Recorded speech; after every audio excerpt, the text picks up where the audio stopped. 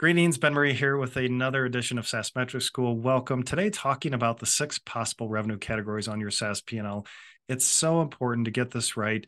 One, to manage our business, and then all of this data flows downhill into our MRR schedule, into our retention schedules, into our SaaS metrics. So it's important to get the revenue categories set up correctly on your SaaS P&L and coding that correctly every month.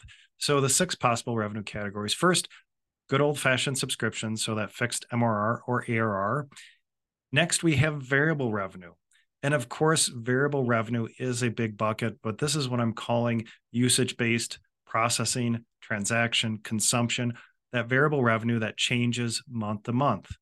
Now, if we have several variable revenue streams, and that's our main form of revenue, I am going to break that out separately on my SaaS P&L. So it just depends.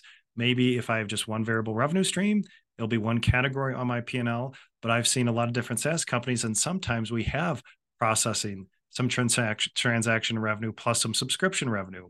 So if those were, for example, my 3 major revenue streams, I would show subscriptions, processing, and transaction on my SaaS P&L. So variable revenue, a big bucket, and that just depends on how many variable revenue streams you have there, and if we're going to call those out explicitly on the SaaS P&L, or just roll those up into a variable revenue bucket. Next, professional services. So the setup, configuration, onboarding, training of our customers, that one-time revenue deserves its own revenue category. Next, we have managed services revenue, and seen this more often in SaaS. So this is that people-powered services revenue, but it's on a subscription basis. So it could be, for example, creating so many reports per month, or something that needs to be people-powered and it's not delivered through our product. So managed services revenue, I'm going to call out separately from my professional services revenue. Next, we could have hardware. So if we sell a point of sale system, for example, if we have subscription revenue, or it could be all sorts of different setups there, we could have subscription plus hardware revenue. I'm going to have a hardware revenue category on my SaaS P&L. Now, of course, depends on your pricing. And if you're bundling hardware into your subscription revenue, that's a whole nother story. And then the sixth and final here is other. These could be adjustments, conference revenue.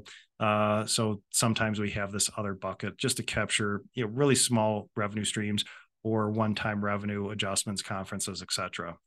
So of course, there could be other SaaS revenue streams, but I've seen a lot of SaaS businesses, and generally this is how I bucket and set up my revenue categories on my SaaS P&L. So again, subscriptions, variable, professional services, managed services, hardware, and other. So a little bit about revenue streams today. Thanks.